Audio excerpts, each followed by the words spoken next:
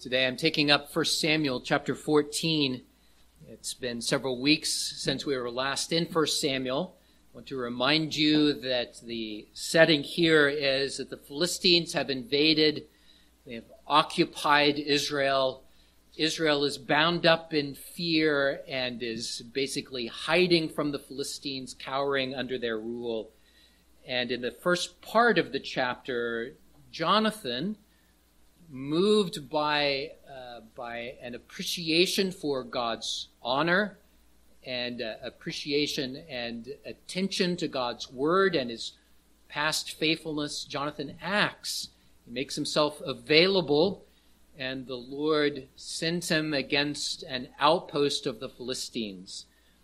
I'll be preaching from 15 through 23, but I'll start reading back in verse 12. Jonathan said to his armor-bearer, "Come up after me, for the Lord has delivered them into the hand of Israel." And Jonathan climbed up on his hands and knees with his armor-bearer after him. And they fell before Jonathan. And as he came after him, his armor-bearer killed them. That first slaughter, which Jonathan and his armor-bearer made, was about 20 men within about half an acre of land. And there was trembling in the camp, in the field, and among all the people. The garrison and the raiders also trembled, and the earth quaked, so that it was a very great trembling. Now the watchmen of Saul and Gibeah of Benjamin looked, and there was the multitude melting away. And they went here and there. Then Saul said to the people who were with him, "Now call the roll and see who is gone from us." And when they had called the roll, surprisingly, Jonathan and his armor-bearer were not there. And Saul said to Ahijah, "Bring the ark of God here." For at that time the ark of God was with the children of Israel. Now it happened while Saul talked to the priest that the noise which was in the camp of the Philistines continued to increase. So Saul said to the priest, "Withdraw your hand." Then Saul and all the people who were with him assembled, and they went to the battle. And indeed every man's sword was against his neighbor, and there was very great confusion. Moreover, the Hebrews who were with the Philistines before that time, who went up with them into the camp from the surrounding country, they also joined the Israelites who were with Saul and Jonathan.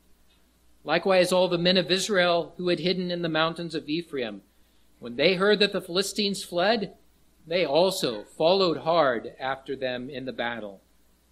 So the Lord saved Israel that day, and the battle shifted to Beth-aven. Look especially at that last verse. So the Lord saved Israel that day. Confidence is a funny thing, isn't it? In this passage we have confidence expressed by the Philistines in their military might that is evaporated in the midst of a panic.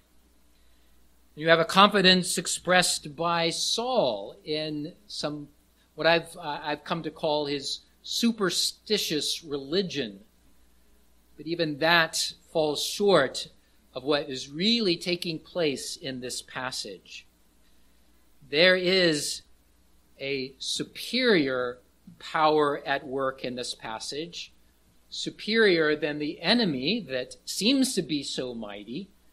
In this case, the enemy seems to be, is the Philistines and seems to be powerful, but confidence in power is misplaced.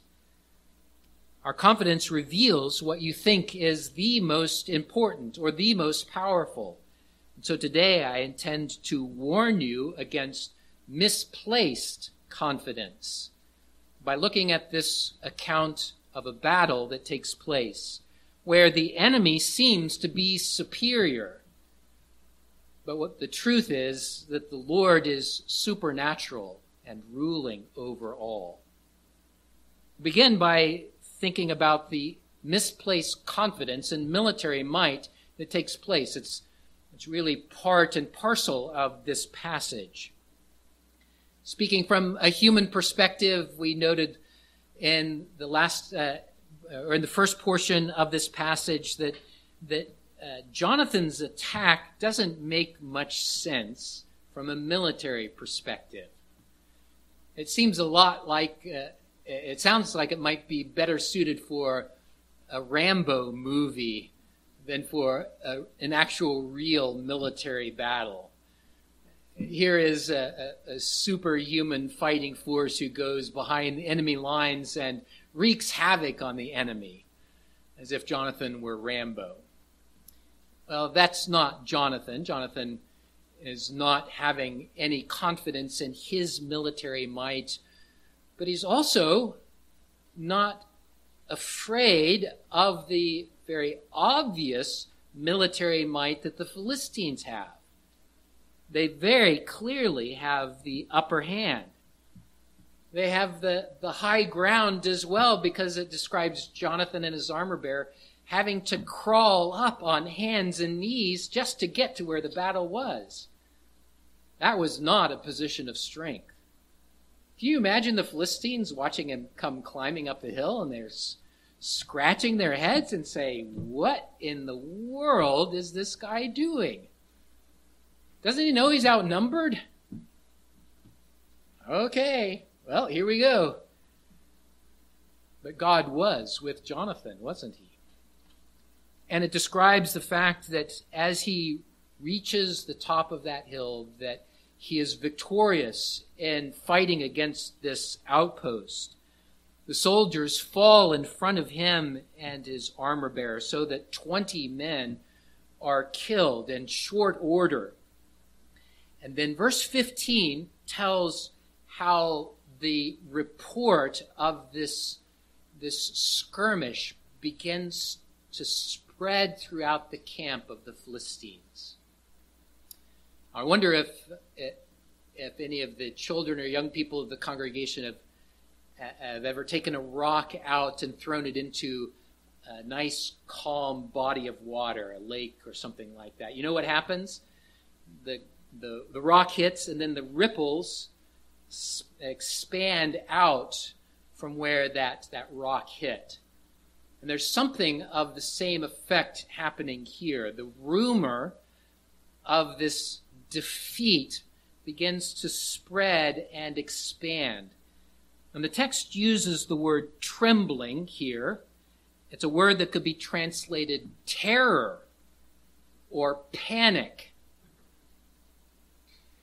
Have you ever been so afraid that you lose the power to rationally decide what to do? You are so overcome with that terror that you have no idea what to do, and you begin to act irrationally. Well, that's something of what's happening here. A terror, a panic is coming upon the Philistines, and it's a terror that is coming from the hand of God. He is the one using Jonathan to afflict this panic upon the Philistine armor. And it spreads rapidly across the camp. If you look at the verse and work right through it, there's a trembling in the camp, the field, and among the people. And that seems to suggest the non-fighting force that would be assembled. An occupying army would have that. So the ones who are there to cook or to set up the tents or the weapons of war and things like that. They're not the fighting force. And so, small wonder that a battle that the Israelites win starts to make the non-fighting force afraid that they're going to die too. But the panic then infects the fighting force. The text goes on and says that the garrison and the raiders also trembled. These are the soldiers, the trained soldiers, the ones who were used to dealing out death around them. But now at the rumor of the Israelites' victory, they become fearful. And not only does God strike panic in their hearts, by just the rumor of this attack. The Lord causes the earth to shake. And the earth shakes in such a way that it says that so it was a very great trembling. And it's an interesting phrase that's used there. It uses that word trembling once more, but it smashes another word on the front of it. It's a God trembling. Either to say it was God's work, or as the English translators are doing it, it's a God-sized panic. So the English translates it here, it was a very great trembling. What he's getting at here is that God is the source of this terror. He's making the hearts of the enemies to melt, both by the fear of an attack and by the shaking of the earth itself. The point is that God was obviously at work. Now, we have seen this before. I said that Jonathan was mindful of the ways in which God had acted in times past to bring deliverance. When we considered the first part of the passage, I related it back especially to how God delivered Israel through the hand of Gideon. A different army had invaded, a different enemy. The Midianites had come, a huge army, innumerable soldiers, had horses and chariots. And God raised up Gideon and an army around Gideon. But that army was too big, right? Too big to fight against thousands on the other side. And so God narrowed down Gideon's army so that it would be clear that the victory that came would be God's victory. Well, something very similar is happening here. It is the Lord who gains the victory here through the faith and the work of Jonathan. Jonathan was faithful and made himself available, and through that the Lord brought a great panic, a trembling of God on the Philistine soldiers, so that they ran away. In fact, their fear was so great that they began to fight against each other, using their weapons not against the Israelites, but against their fellow man. Well, let's pause and consider. It's always important to understand a passage in its historical setting. And in this setting, the nation of Israel had real military enemies. And the point that God is making in this historical setting is a very pointed application that Israel should never trust in their weapons of war. It was not the way their deliverance would ever come. It is true that the Lord would use the means of an army that is raised up, but even when he did that, the victory always belonged to the Lord. And it would be crucial for Israel to know that, because there were indeed very physical military enemies that they faced. They were a particular nation, and the Lord was working through them. So it would be tempting for them to take pride in the number of their soldiers, or the chariots, the horsemen, the soldiers, the weapons that they could assemble to fight against their enemies. All the while, if they did that, their confidence would be misplaced. They would think the enemy to be superior and lose sight of Almighty God, who rules over all things. So God was warning the children of Israel not to trust in their weapons of war. He was teaching Saul as king not to take pride in his ability to lead an army or his strategies that he could come up with. He must look to the Lord. Now, for Israel, the threat of enemy armies was very real and very physical. I'm going to guess that you probably don't have enemy soldiers camped outside your house on the other side of the street afflicting you. So it's appropriate to ask for us today, where is our confidence placed? And I'm reminded of the words of Paul in 2 Corinthians when he acknowledges that we do live in a physical world, but he says that the battle that we are engaged in is not a physical battle. We are engaged in a spiritual battle. And though we walk in the flesh, we do not wage war according to the flesh. And it's appropriate for us in thinking of misplaced confidence that God was warning Israel about, to apply that to ourselves as well, to say, have I placed my confidence wrongly? Have I lost sight of Almighty God and come to fear the enemy that seems to be superior around me? Have I lost sight of Almighty God and assembled other things that I think will deliver me from poverty, from deprivation, from the philosophical warfare that is waged against God and his church today? We can take a false confidence in our arguments, in our righteousness, in our own power. And it's appropriate to stop and say, what is it that we think is most powerful?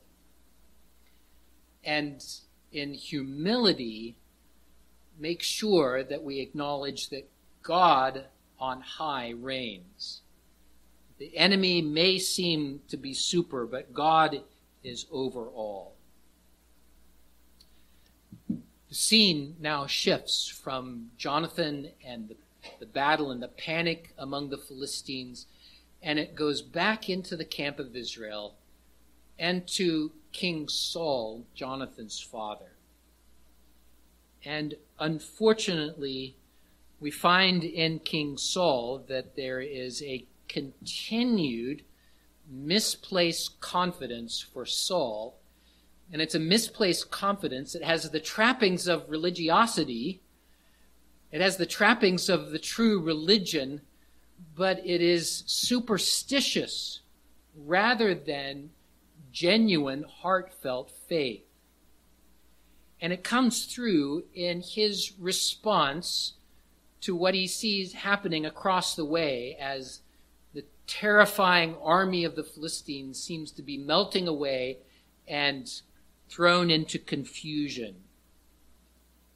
It is another moment for Saul where there is a crucial decision to be made. And as he makes that decision, where he turns is telling. The first thing he does is to try to find out the origin of the confusion of what's happening across the way. The watchmen see that they're melting away, and so Solomon says, call the roll, find out if anyone is missing. And you have to think that in Saul's mind, there's something of this desperate thought process that's going on. What's going on over there? Has there been a raiding force from our party that's gone over there and gained some victory? Well, let's number the people. Or maybe the Philistines are just faking this. Maybe they've set a trap, and if we attack, we'll walk right into it. They'll turn around and they'll attack us. What is happening here? And here's where his superstitious nature comes forward. When he finds out that Jonathan and his armor bearer are the only ones that are missing, and they see that there is confusion, Saul calls for the priest and the Ark of the Covenant. And unfortunately, this is not out of faith, but rather out of that superstitious trying to manipulate God to gain his favor and blessing. This fits well with the earlier portion of this passage because Ahijah is a grandson of Eli. I mentioned before that Eli was rejected by God because of his faithlessness, and his sons, Hophni and Phinehas, their abusing of their power and their position and the people around them. Well, here is another hereditary priest of a line that has been disowned or rejected by God. And this is the one that Saul entrusts with spiritual authority. This is the one that Saul has come and to be in his camp, snubbing, deliberately turning away from Samuel. And Saul is hiding in the region where Samuel lived. He was right there. Saul could have turned to the prophet of God, the judge that the Lord had acknowledged. He could have turned to Samuel and asked of him, what is the Lord's direction here? But no, he calls for Ahijah and for the Ark of the Covenant to be brought so that they might inquire of God. Now, that was a common practice. That was something that the priests were instructed to do. And so on the outside, there is a show of religiosity. But even before Ahijah can even complete asking God for direction, Saul stops him. He interrupts the process. And he says to him, withdraw your hand. Stop inquiring of the Lord. He doesn't say it so crassly. Doesn't that sound stupid? Stop inquiring of God. But that's what he was doing. Here is that pressing decision on Saul.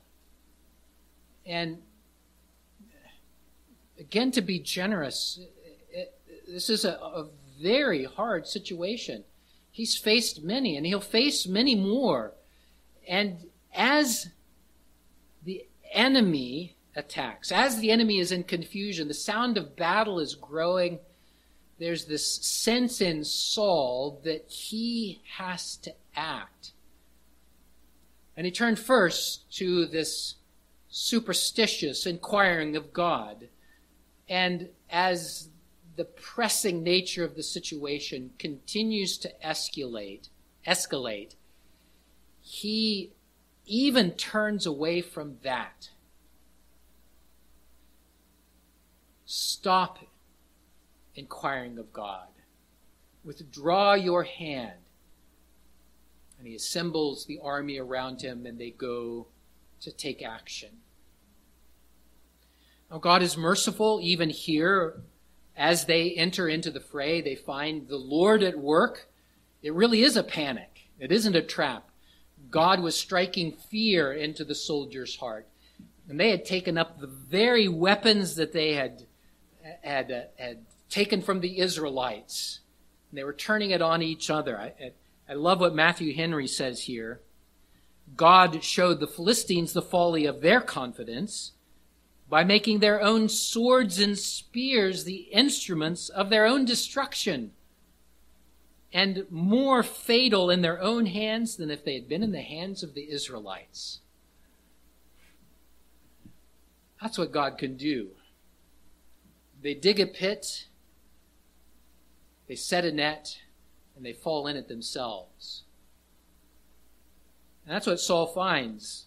The Philistines fighting and killing each other, running away in fear. And moreover, God caused the ranks of the soldiers of Israel to swell. He brought back those who were hiding in the hills, those who had fled and would not even be associated with Saul anymore. They come down from the hills and join the pursuing army. And there were even some of the Hebrews, it says, who had joined the Philistines. They deserted the army and went with those who had the power that they seemed to think the Philistines had. But as God begins to act, they switch sides again and join the Israelites. And they pursue the Philistines and they drive them back. A location is given, Beth-aven, that's back towards Philistines' country. And they're driven back out of Israel. What's notable here is what I called to your attention at the very beginning, that in verse 23, it says that the Lord saved Israel that day. It wasn't Saul. It wasn't his armies. It wasn't Jonathan either. It wasn't Jonathan who acted in faith and with boldness. It's God who delivered Israel that day. This is how God has acted all throughout Scripture and really all throughout history. God, in this historical context, intervened, and with his mighty hand raised up against the enemy, he scatters them, using the Israelites, surely, but he is the one who scatters the enemy. Well, let's pause and consider again. The Philistines trusted in military might, and the Israelites were afraid of that military might, showing a misplaced confidence. I want to also call your attention again to Saul's misplaced confidence. His confidence was misplaced because he was seeing that he might be able to manipulate God. Just like the Israelites had done earlier when they took the ark into battle and it was lost, Saul was doing the very same thing. He brought the Ark of the Covenant there as if God was in the box, that he could trot it out whenever he wanted so that he could gain God's presence and God's favor and his power. And Saul was seeking to manipulate God himself, to manipulate the means of grace to gain an advantage. Once more, we can back up and see our own tendencies in Saul and be warned against a false or misplaced confidence in some ability to manipulate God to gain some advantage. And it can come through in some of the most holy sounding ways. Saul called for the priests. He called for the ark of God. He asked to inquire of the Lord. But it wasn't of faith. And so too today we can think God is at our beck and call, and that if we do this, then God will do that. If I read my Bible today, if I go to church today, then God will surely act to my advantage. Now, pray that you don't get me wrong. I pray that you do read your Bible and that you come to church, but not out of a misplaced confidence, out of some concept that by doing so, that you can obligate God. And that in so doing, you will work it out just right so that you get the deliverance that you want. I read from Revelation earlier, and I'll say again, please read that again. And don't get confused or even fearful by the apocalyptic language that is used and the very strong imagery that is used. Read it for the letter that it was to a persecuted church that tells that God reigns over all and that he is victorious over his enemy. Read through it and you'll read about God Almighty, who is and was and is to come. You read about the Lord and Savior Jesus Christ, who is a great king, who rides in victory over Satan and the devil. You read about the war in heaven that casts down Satan, that great serpent of old, the deceiver, the one who wars against the church like a fiery dragon seeking to consume it. But it cannot win. The dragon is defeated, is thrown down, and Satan is defeated and thrown down because God Almighty reigns over all. And in the Psalms that we sang today, the words that come over and over again is that God is in his name we will boast. There's the proper confidence. There is the confidence of the Christian life that the Lord is reigning over all of the enemies of the earth. No matter how mighty they seem, God reigns eternally over all of those enemies. Superior. But I pray that in the context of this battle, and in the context of that larger battle that is God's waging war against Satan, that you would look to Christ, that you would see God Almighty, that you would be inspired by the words that we sing and lay up in our hearts about his victory and his power, and that you would boast in his name. Apostle John says it this way: greater is he that is in us than is he that is in the world. Greater is God than the enemy. Pray that you would boast in him, that your confidence would be placed in him, that you would see him as the Lord Almighty. Let's pray. Oh God, we do bow before you and confess our hope and confidence being in you and in you alone. We pray that you would save by your right hand, by your gospel going forth to the ends of the earth. We pray, O God, that you would be shaping us, sanctifying us of the many things that we fear and the misplaced trust that often entangles our hearts. And instead, O Lord, help us to remember that you are God Almighty and that you have saved us by Jesus Christ and worked by your Spirit to set us free. In Jesus' name we pray. Amen. We'll close by singing some from Psalm 118, selection D. The power of God is confessed here, even over death itself. Let's sing our praise to the Lord, standing and singing Psalm 118D.